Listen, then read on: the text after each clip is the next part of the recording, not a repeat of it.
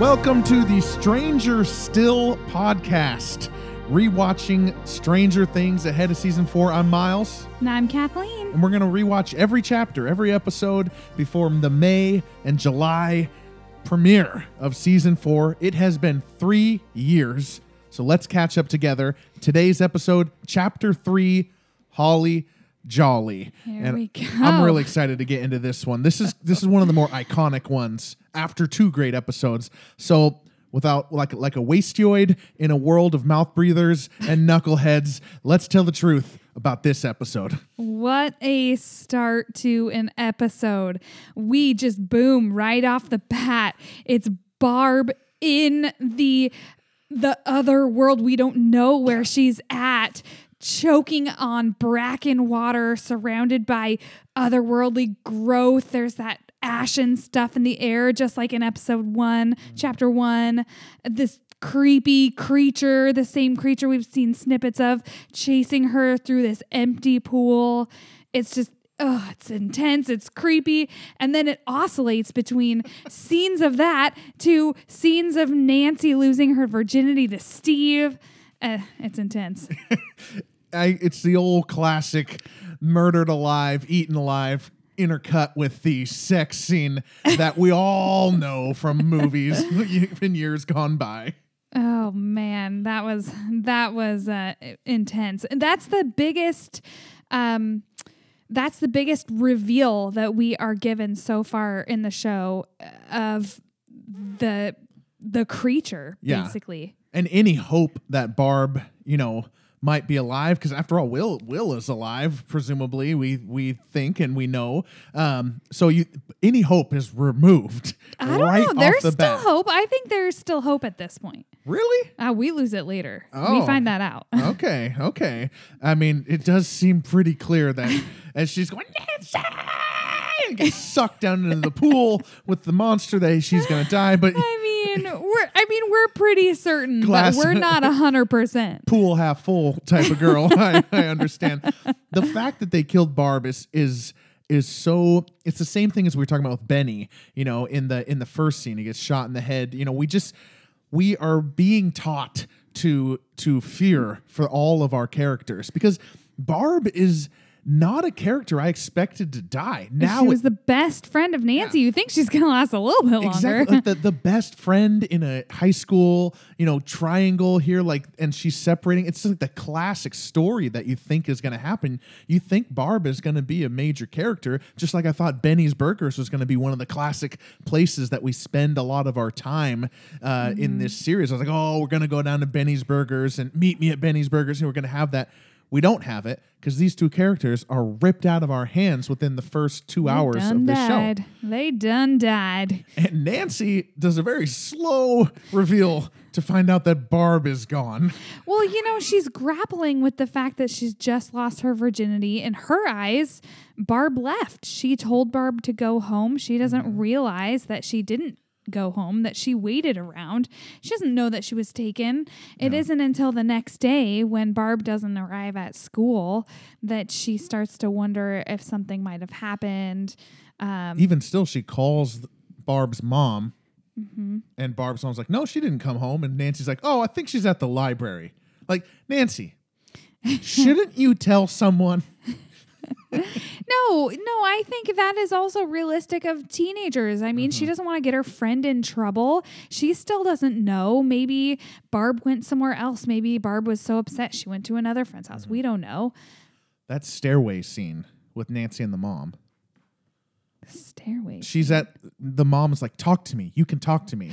And Nancy's like, nothing happens. She like doubles down, triples down, quadruples when down. When she comes home from the party after she's lost her virginity, and the mom knows. She knows something has happened. Moms always know. Yeah. But Nancy doesn't want to talk about it. Still unaware that Barb has died, been murdered by some creature. And once Nancy does put all these pieces together, wasn't at school, her car is still parked at the area, I lied to the mom and said she's at the library. That's when she comes back to the mom and just falls into tears, which is a cool little beginning and ending for this episode. Yep. And she does have a picture of Barb on the diving board, which indicates to her even more It's like that was Barb waiting. How do we for find that? Jonathan, creepy Jonathan, developing those photos in the dark room, and another girl finds them, tells Steve's friends, and then they have to be dicks about it too. I mean, like you were saying, you can't really blame them. Jonathan was being a super creep. Yeah, who's worse in this situation? The people breaking his camera, or the fact that he had pictures of Nancy in her bra undressing herself? Yeah. I mean, creepy. But that is the moment that you see. I mean, up until then, Nancy's worried about Barb, but she doesn't know anything has happened. But then she sees that ripped up picture on the ground of Barb sitting there, who clearly didn't leave when she told her to. Yeah. And thinks, okay, something must have happened. Yeah. You know, when I first saw this, I didn't really put together that that's how Nancy like truly figures it out. I guess I just thought like, oh, you know, where did she go from? I don't know what I thought, but yeah, that is the big tell. Barb was going to wait for Nancy to do the deed and take her home. Like a true friend. And let's talk about what Joyce is doing. We'll just kind of ping pong through, because now that we're in the middle of the season, we've kind of got to break our podcasts up into different threads. We can't really go chronologically without making it a big mess. No, yeah. So let's go to Joyce. She's discovered that she can communicate with Will through the lights. So she goes to the store she works at. She gets every single box of Christmas lights, slams it onto the table. Her boss looks at her like, you are freaking nuts. And she goes, just ring me up, Donald. That scene just, I don't know, just cracks me up. And she gets them all set up in her house. She's all pulling over, furniture. yep. And then she makes contact with Will as a ball of lights. Yeah. Remember that part? I always like joke about that part because are you alive? Blink once for yes, yes. Blink twice for no, no. You know, and he does it. Or blink, are you safe? And then he blinks twice, saying no, he's not safe. And Winona Ryder is just doing some she's, as we know, frantic this entire time. She's exhausted. hanging on by threads. She's not sleeping. She's not eating. But she's losing her damn mind. But it's so good. And it's, you know, her and her son, right? Mm-hmm. And this is a very bond that runs deep. But what is this in real life? This is Winona acting with a ball of Christmas lights. The scene is Winona and Christmas light ball. It's just very interesting. Right, I was super impressed. I know I was annoyed at the character of Joyce. I was super impressed with the acting of Winona Ryder. And this is when I was like, oh, she is back. Because she was a big star back in the day, but, you know, she hadn't been in anything for a long time before. No, I mean, she was really, really famous in the 80s, even early 90s. You know, the 80s, she had Beetlejuice, Edward Scissorhands, Heathers. Those are iconic 80s movies. And it's no surprise that the Duffer Brothers chose her to be the mom in their series. I just think that was an excellent pick. And then, she's got a few things in the 90s, Little Women. She's in Dracula. Girl Interrupted was probably one of her last really big films. And she's in a spattering of things here and there, but this was by far her biggest blockbuster since the 80s, really. So she really 90s. Like takes the 21st century off until this. And she does such a good job, and she's so perfect for this role. She really is. And the Christmas lights are like the ongoing, like resonating thing that people remember from season 1. You know, that's all the merch. Yeah, I mean, there's there's Christmas cards, there's Halloween parties built around it. I remember that was a really popular thing. People were having Halloween parties with the Christmas lights and the letters up. And the first trailer, you know, with Holly, the little Wheeler girl, walking down the hallway with the lights when going. Mike's mom brings them over. Yeah. That scene is just, I mean, you see E.T., you see Firestarter, Drew Barry. She's like a little Drew Barrymore. It's uncanny. I was like, okay, we just brutally murdered Barb. I was like, don't you dare hurt this little girl. I know. Poor Holly. Cute little Holly and her cute little pigtails. And you see the thing coming out of the wall again. Yeah. Oh my gosh. Did you see something? And the mom is like, Joyce, calm down. You have to leave. Karen, thank you for the casserole. you need to leave. And how, like, I mean, Mike's mom at this point has got to be like, oh man, she is losing her damn mind. Because there's like 1,000 lamps in the room too. Oh yeah, Because she's that's like right. went out and bought all this stuff with her advance. The Christmas lights presumably. everywhere, every Yeah. light. Yeah. And I like how she gives that fake like excuse, like, well, Will he loved Christmas. When she opens up the door to see Karen, oh, come in. Yeah. Like, I know. really There's hesitant. such a good little I don't know how to get out of this. There's such a good little acting moment there where Winona's like realizes she has to let her in because of social norms. And Yeah. she's like, oh, damn it. So the other part of the Christmas lights, probably the most famous part of the Christmas lights, is when she does put up the letters, puts the lights up on the wall, and where are you? And he spells right here. And she says, what do I do? And he spells RUN, run. And then man. just, again, the drywall collapses. The into creature goo. starts coming out. That was Yeah. intense, that moment right there. All of that is like the most lingering visual that Stranger Things really gives us, and in the early parts of it going. Yes. All really cool. Let's pivot to 11. So Yeah. we start to learn a lot more about 11's life prior to Hawkins, Indiana. Yep. Yeah. So, it's kind of starts off, she's exploring the house while Mike's at school. She's seeing what normal life is and realizing that that's not what she has. And then you have another flashback when she turns on the TV and she sees that Coca-Cola commercial. Oh yeah. Coke is it? Coke is it? I love that.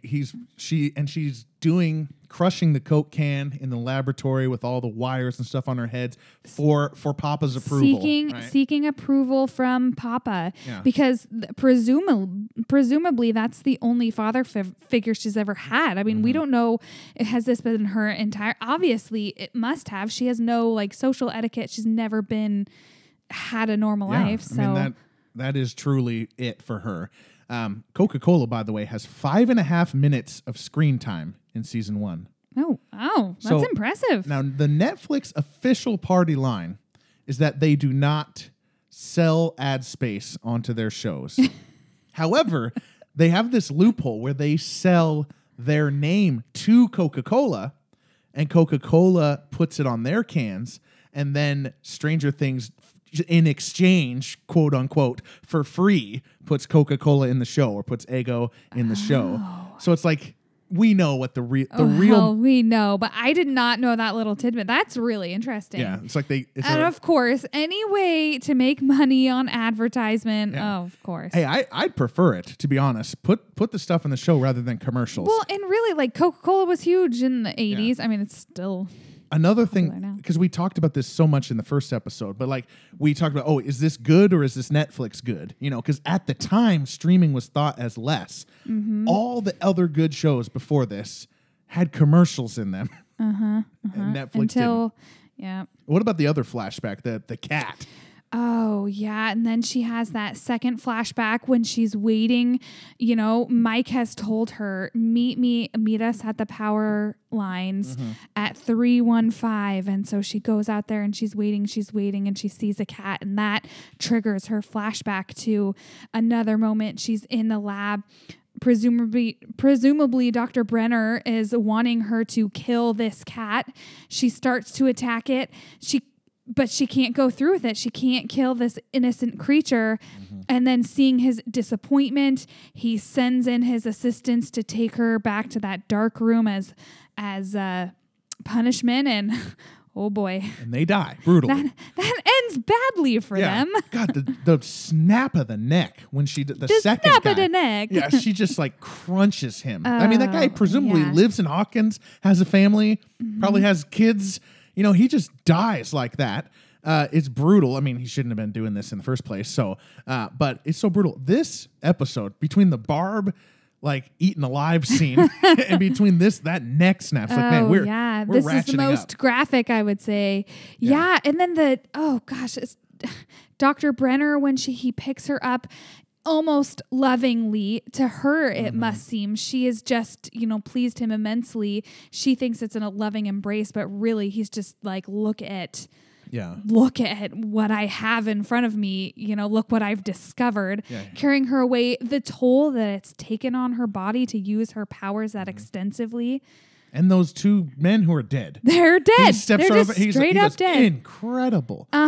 No remorse. Yeah. He doesn't care at all that they're dead, other than the fact that she had the power to kill them. And that is interesting to him. And this is not my music moment of the day, but the synthesizers in that moment as he's walking her out of the hall, they're very, very pretty, but they're like, the echo is like slightly, like almost out of tune. There's like, it's like this, it's like eerily. You called it. What did you say? You said like, it's almost loving, or you said something almost, like that. Yeah, almost loving, but and not. And the music really reflects that. They do a good job. That's like a really long, we watch him walk down the hall the whole way. Distorted love. And perfect. I think that's distorted love. We watch him walk down the hallway because the music is giving us that vibe. Well, Hopper is on the trail of Dr. Brenner. This is where we kind of get, okay, this is what the season's going to be about. This small town cop is, he's not a complete screw up. Is he good at his job? I mean, I don't know. He's definitely. I think he is. I think he's done poorly at his job because of his grief losing his daughter. Yeah. But I think at the core of it, he really is excellent at his job. I mean, he realizes something's going on with this lab. In this episode, is it this episode or last episode that they find the piece of the cloth? Yeah. That's last episode. Okay, last episode. But that leads him here, and he said, okay, well, this is the next thing to turn over. Slowly starts to realize something's fishy here. Something's not right. He finally gets them to allow them in for a tour. They show him the security cameras, and he realizes that they've been doctored. And I mean, he's realizing, okay, this is much bigger than he could have imagined. Yeah, he kind of, as he goes in there, jokes about like, what are you doing there? Some Russia Cold War, keeping up with the Russians. Like, well, an idiot cop. Oh gosh. Yeah. But like, I thought he was a bad cop when I first watched this. Like that, he was bad at his job. I mean, crime scene etiquette alone. But I guess that was just an 80s thing, right? I feel like that. I mean, They're obviously, I don't know because I wasn't in the 80s. We found the bike in the woods, and we're gonna pick it up and we're gonna take it home. No gloves. Yeah.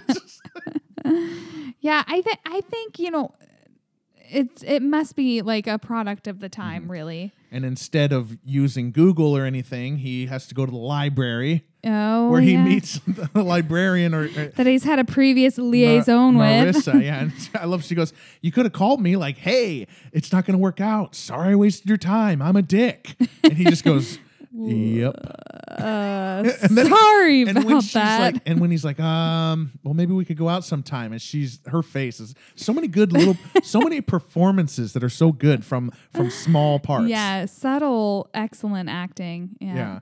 But that's where, they're at the library and he starts to uncover some dark stuff about Dr. Brenner. Previous experiments he's done on women with LSD. I mean, we really start to see how dirty Dr. Brenner's hands are. Yeah. I think that's a huge tip off for what's coming too. Like we know to pay attention to that. Let's get to the main part of the episode, which is the party, right? 11, despite her flashbacks, is with the boys. She's meeting them after school. Before school, they have this meeting where they're going to plan out. 11 has seen Will in the picture, and so Mike thinks 11's going to lead us to Will. Yeah.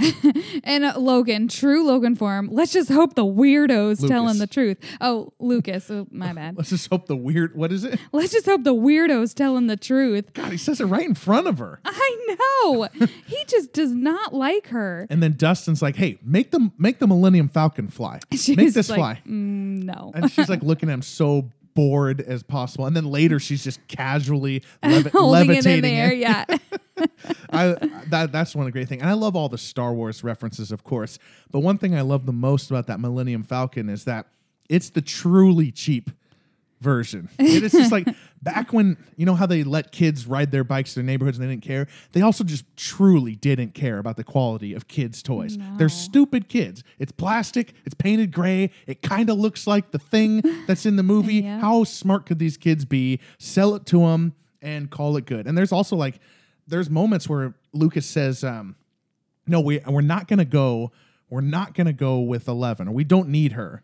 And, you know, one of them's like, hey, that's like R2-D2 going to fight Darth Vader. You know, it's like, why would we need the weapon? We need 11.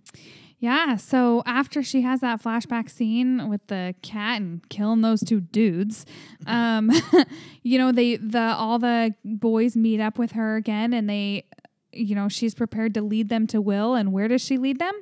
To Will's house. And they are not happy. No. But they don't realize that, I mean, he's there. We still don't completely understand in what sense that he is actually there. Yeah. But she knows that he's there. We know that he's there. But nobody really understands exactly how. And they don't believe that she's telling the truth. Yeah, I love that the audience is like in on this with her and not with them. Yeah. You know, and we're like, oh yeah, Will is there. He's inside talking to his mom through the Christmas lights, you know.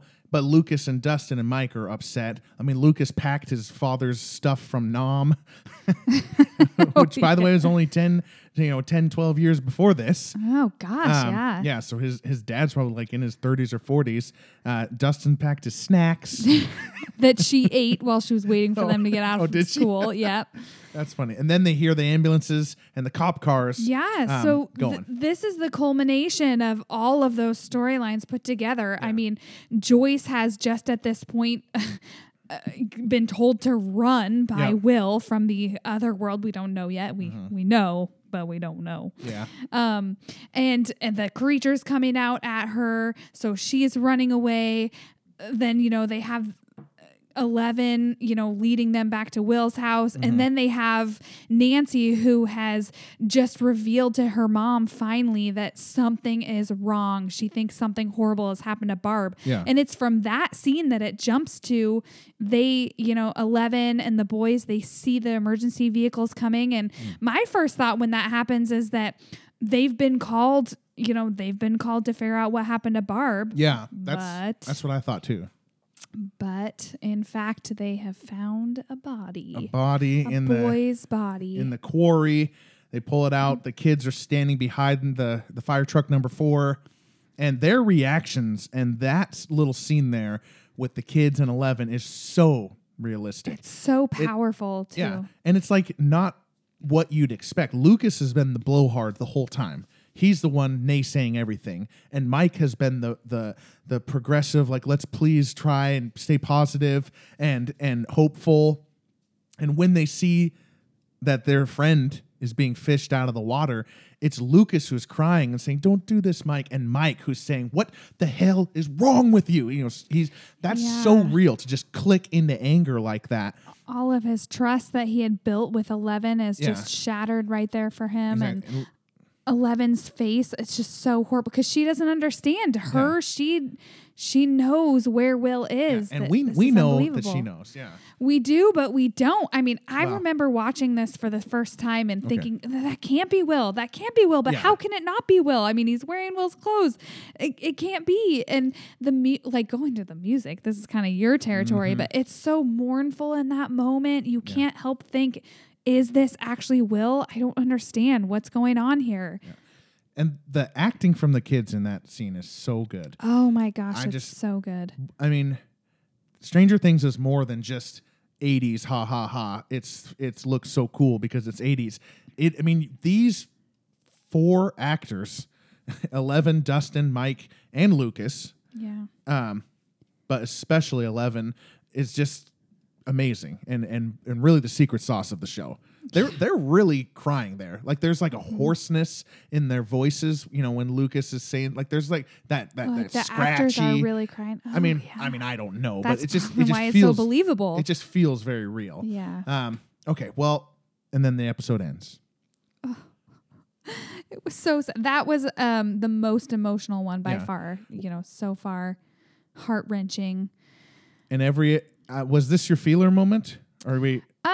Kind of. Okay. So I've got 2 feeler moments. Okay. So every episode ends with a feeler moment from Kathleen and a music moment from me, Miles. What was your feeler moment? Stick with what we know best. So I had 2 feeler moments. My first one was actually, going back to Joyce when she has just realized that Will is able to communicate through the lights, but Jonathan doesn't know. He comes in and he sees his mom and she says, "Jonathan, come look at this. It's Will. He's talking to me." And to him, he's, "Oh my, I'm losing my mom. She's gone off the deep end. I'm drowning here. I've just lost my brother. I feel like it's partly my fault. Now my mom's losing it. I have no one. I need her to hold it together." Just like all of the emotions that he must be feeling in this moment, wanting to hope that his brother could still be found, wanting his mom to be okay. That was really impactful to me. But then, of course, the other one was that dynamic between Mike and Eleven, when Mike loses his faith in Eleven and Eleven's heartbreak. I mean, she has finally found a real human connection, possibly the first one that she's ever had that we know of. Yeah. And it's being pulled away. It is brutal. I mean, that is a real heart. Oh man, I cried. I cried rewatching it. Yeah. It was just very impactful. It feels so real because Mike had so much patience before that. It's just so true to life. All right, music moment of the episode. I mentioned it a little bit before about there's like, a lack of percussion and big drum sounds in the show and the score in general. But because of that, we talked about the heartbeat in the theme, bum, bum, bum, bum. Because there's so much synth and so much bass, and it's all analog and it's all really good, and a lot of it's beautiful, a lot of it's menacing, a lot of it's slightly off tune sometimes. Because there's not a lot of drums or percussion, when they do use something percussive, it has a ton of effect. It resonates more. Yeah, and the best moment in this episode is when Joyce has got the lights up and she's got the A to Z set there, and we're finding out that Will is able to communicate with his mom. Truly, he's going to be able to spell with these things, and we're getting like this ba-da, ba-da-da, ba-da. We're getting like this little constructive riff, like, hey, we're making progress. Da-da, ba-da-da, ba-doo-doo, ba-doo-doo. It's kind of like building up, and then it changes when he says spells right here, and we're getting the little clicks, and then it's R, yeah, exactly, and it's boom, boom, boom on the end, and it's like, and those like run, those are just loud, dynamic boom. What should I do?